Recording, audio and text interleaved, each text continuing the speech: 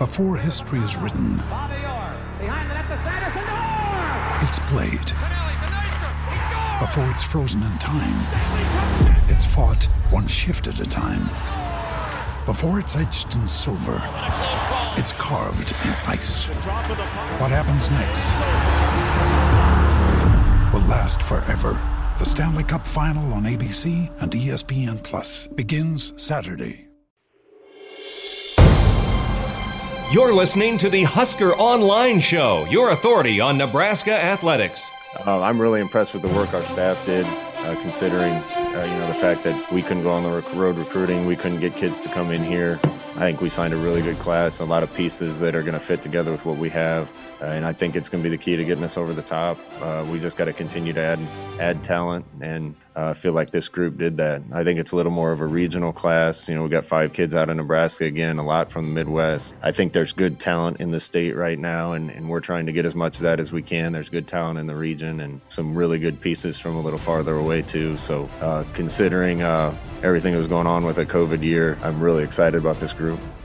And welcome here to this edition of the Husker Online Show. It is post-signing day. Also, we'll preview Rutgers in the middle of the show, but we are going to lead off right away with recruiting news, as that really is the story this week. Yes, Nebraska will play Friday night in Rutgers, but it was signing day, and we make our living for the most part, and we've made our reputation covering recruiting. And Nate Clouse joining me here over the phone here in our opening segment. He'll join us later. But Nate, 19 commits.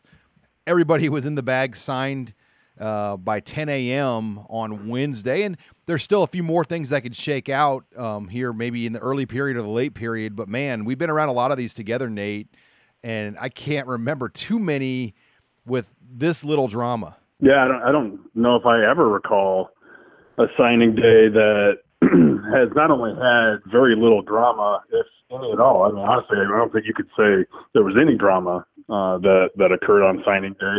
But also, I mean, you're talking about having the signatures of 19 kids from New Jersey to California all wrapped up in less than 4 hours,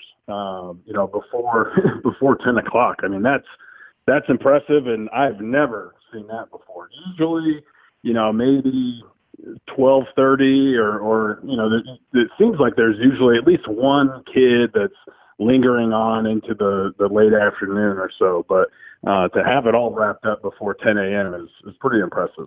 And we love our good share of hat shows and school assemblies and ESPNU announcements. But I think 2020, Nate, I think we don't want any. We don't need that right now. I think the fact that it just everything went to plan, and there's still a few things out there, and they got rid of the drama early. Patrick Payton was probably going to be a guy that would have done something like this in Nebraska on signing day, and they both went their own way a couple of weeks ago. So it's interesting in that sense just how it all played out. But it was kind of refreshing not having to worry about watching Jaden Francois walk away from the table for a half hour on signing day this year. Yeah, I mean, while it makes for some must-see TV sometimes, I think you can agree with me when I say the kids that are involved in that usually don't pan out, and we saw that kind of play out this past year with a handful of those guys. So I think it probably bodes well for Nebraska that all these kids are on board, and they weren't screwing around. They woke up on signing day.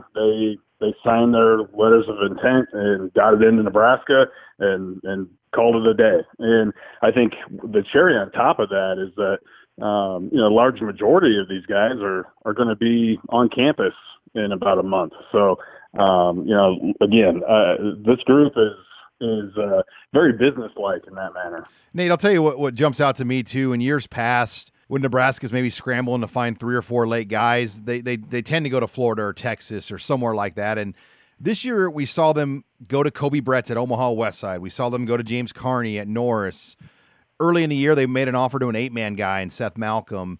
It just felt like they took more local chances, where we've seen previous staffs really drag their feet in those same types of situations over the years. Yeah, I mean, I think sometimes it's easy to kind of have the blinders on and, kind of look past some of the guys in state or even, within the region, and feel like you have to go to Florida or Texas or California or whatever when some things fall through, or when you are looking to fill your remaining needs. And, a lot of times what you need is actually right in your own backyard. The late offer to James Carney this past fall, that was far from a reach. I mean, he is a tremendous Division I athlete. I think, that he really proved that when he went toe-to-toe with Thomas Fedoni over the summer at the Warren Academy Showcase. I mean, his numbers on his performance that day were right on par with Thomas Fedoni, who's the number 1 overall tight end in the country. So, he proved that. Seth Malcolm, the 8-man linebacker from Tabor, Iowa, he's actually somebody they targeted fairly early on. And so they are really concentrating more and trying to put more effort in state and even regionally and trying to wrap these guys up. You're listening here to the Husker Online Show as we talk recruiting class here with Nate Clouse. What do you think was the biggest need addressed? When you look at this overall, I mean, is it as easy as just saying it's tight end, or is there something else that you really like, wow, they hit it on this one too? Yeah, I think it was probably tight end because really they didn't take a tight end last year. The tight end they took 2 years ago was Chris Hickman, who's now at wide receiver.